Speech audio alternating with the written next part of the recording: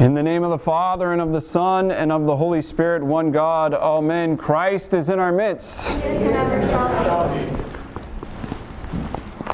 Today, in the Gospel reading, we hear the parable of the heavenly banquet. This is one of my favorite parables that's in the Bible. Come on in, there's plenty of room, plenty of chairs. This is one of my favorite parables in the Bible because it very clearly speaks about what is at the center of our spiritual life. And not just our spiritual life, what is at the center of our Orthodox life, our entire life. And that is the divine liturgy. Our Lord says, a man once gave a great banquet and invited all of his guests, and he prepared everything. And he invited those to come, and then they started making excuses. And then he invited those in the highways and the byways and the hedges and in the gutters and brought them all in too. And there was plenty for everyone, and it was a chance for everybody to sup with the great man. In Matthew's gospel, it's a king threw a great banquet. And in Matthew's gospel, in this parable, the king actually sends people to go and kill those who didn't come, who rejected his invitation. So we have this banquet, and it's very clear that this is the liturgy. Because what do we do when we come to church? We are invited by the great king, and we come and we dine at his table. But unfortunately, too many times, our priorities are not in order, and we are too willing to go do something else that we think is more important. And then we make excuses like we hear today. Oh, I bought a field, I have to inspect it. Really? You can't do that during the week? I married a woman. I have to go take care of her. I have oxen. I have to go take care of them. I am very important, and I have many things to do which are more important than coming to church and being at the Lord's table. That's the excuse, ultimately. As David says in the Psalms, we hear this a lot during Lent. We make excuse with excuses in sins. Now, I was wondering to myself, what are good excuses not to make it to the heavenly banquet on a regular basis? Number one, illness, okay? Shut-ins who are ill, who can't get out, that's a real thing. Number two, safety, right? In weather like this, if you are a tremendous fall risk, maybe it's better to stay home. And then there are times where we're late, right? Like you're on your way out the door, and then the baby explodes through 10 layers of clothing, right? Or the tire is flat, right? Or you end up in a ditch. Like sometimes you're late, occasionally. But I'll just be very honest. I don't know why people are perpetually late and perpetually absent from the heavenly banquet. I don't understand. I will never understand. I try to be compassionate, but frankly, I don't think people have good excuses. This is literally the most important meal of the week. And this is literally the most important food of your entire life.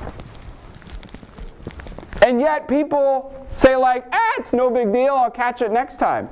Really? Will you? Will you? I think if we serve the liturgy once a year, the churches would be packed every time. But I think the fact that the Lord offers us His life day after day, week after week, we take it for granted. And it becomes casual. It becomes casual. I'll just drive through the church parking lot the same way I drive through McDonald's. that becomes the attitude. God forbid, right?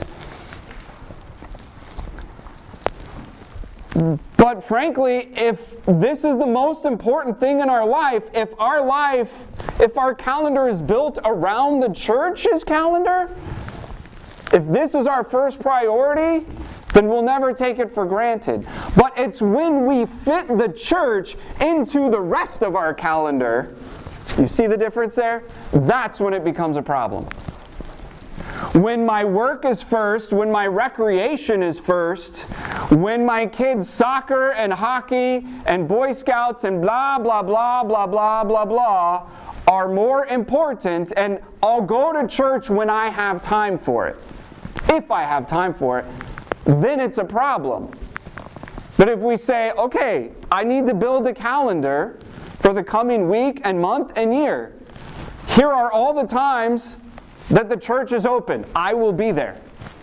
Here are all the times that I'm invited to commune with the uncreated God. I will be there. There are two modes of existence. There are two modes of existence. Period. There is an uncreated mode of existence, which is the category that God is in. Father, Son, and Holy Spirit. Uncreated. Then there is the created category, created mode of existence, and that's everything else. Everything else is created.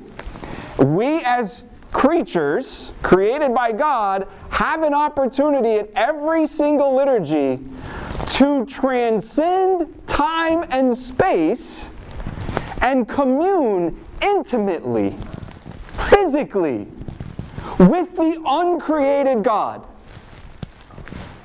That should blow your mind every week. We cannot fathom and comprehend this gift. We cannot comprehend it. And yet, too many times we say, I don't feel like it.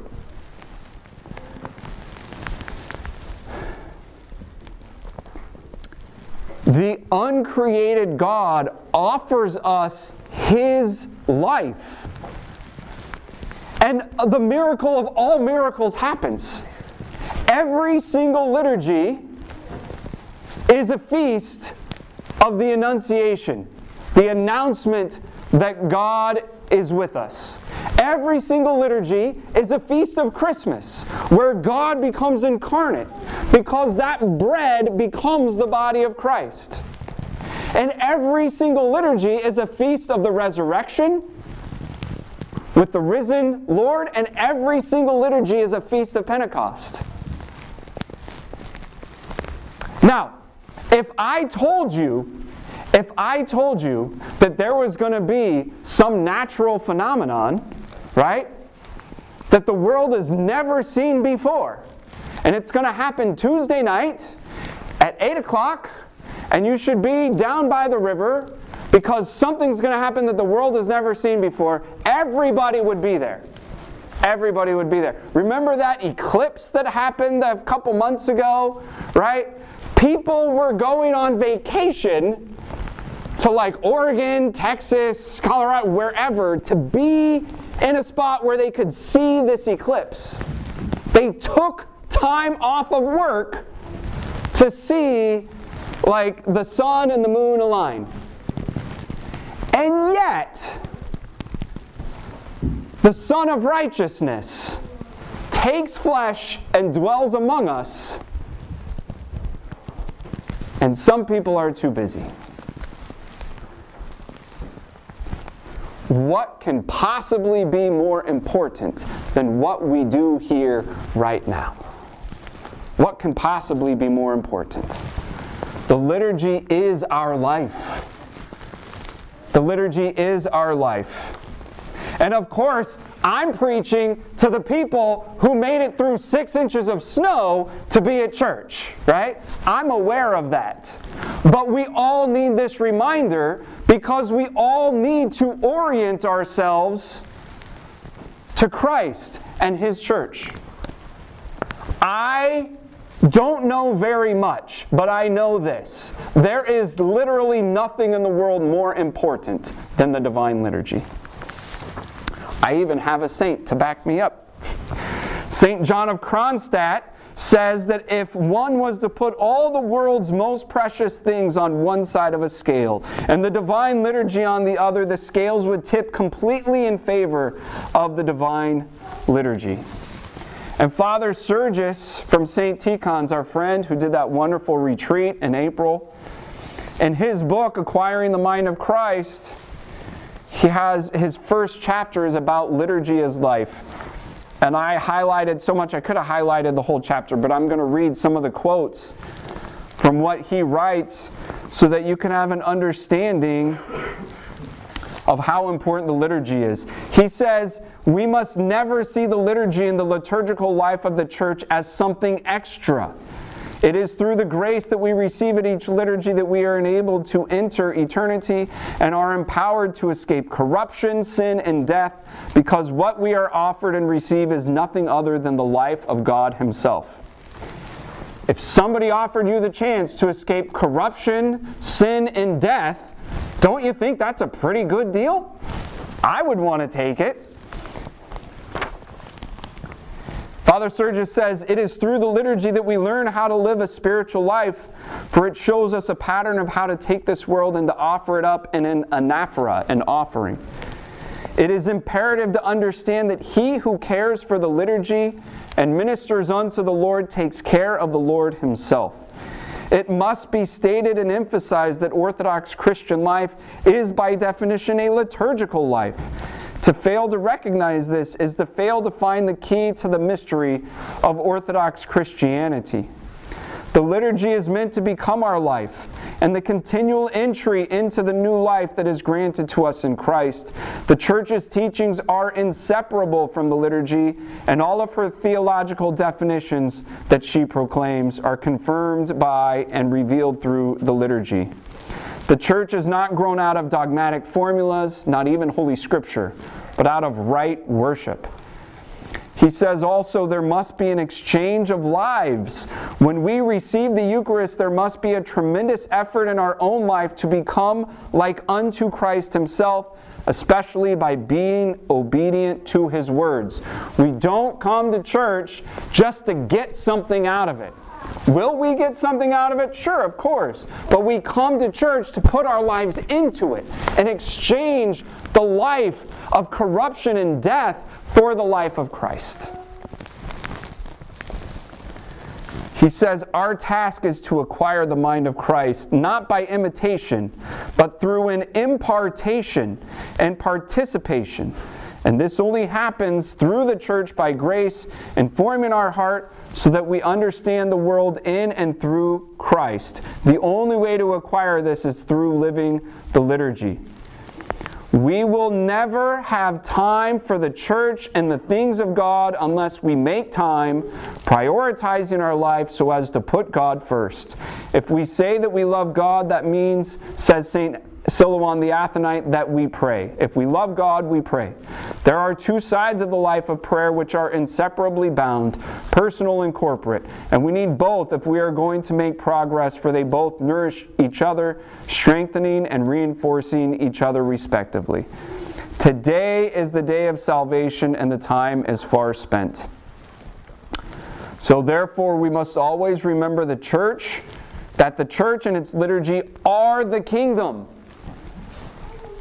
and the world to come present in our midst today. St. Nicholas Cabasilas says, what is the kingdom if not this holy bread and this holy cup? We must beware of supposing that heaven is something that only is in the future. Metropolitan Eirothios Vlachos states, we Orthodox are not waiting for the end of history and the end of time, but through living in Christ we are running to meet the end of history, and thus already living the life expected after the second coming. In the church, the kingdom is present and revealed, but yet to be consummated. And this is the church, and this is the liturgy. This is our new life in Christ, which He calls to us, come, all things have been prepared. That's from today's gospel. Our task is to do what we can and leave the rest to God. Our part may be a small offering, but it might very well be the widow's 2 mites, which purchase for us the kingdom of heaven. The liturgy is the most important thing. And our job is to be faithful. We will never, ever be worthy of the gifts that God gives us. But our job is to be faithful, to show up, to prepare, to plan ahead.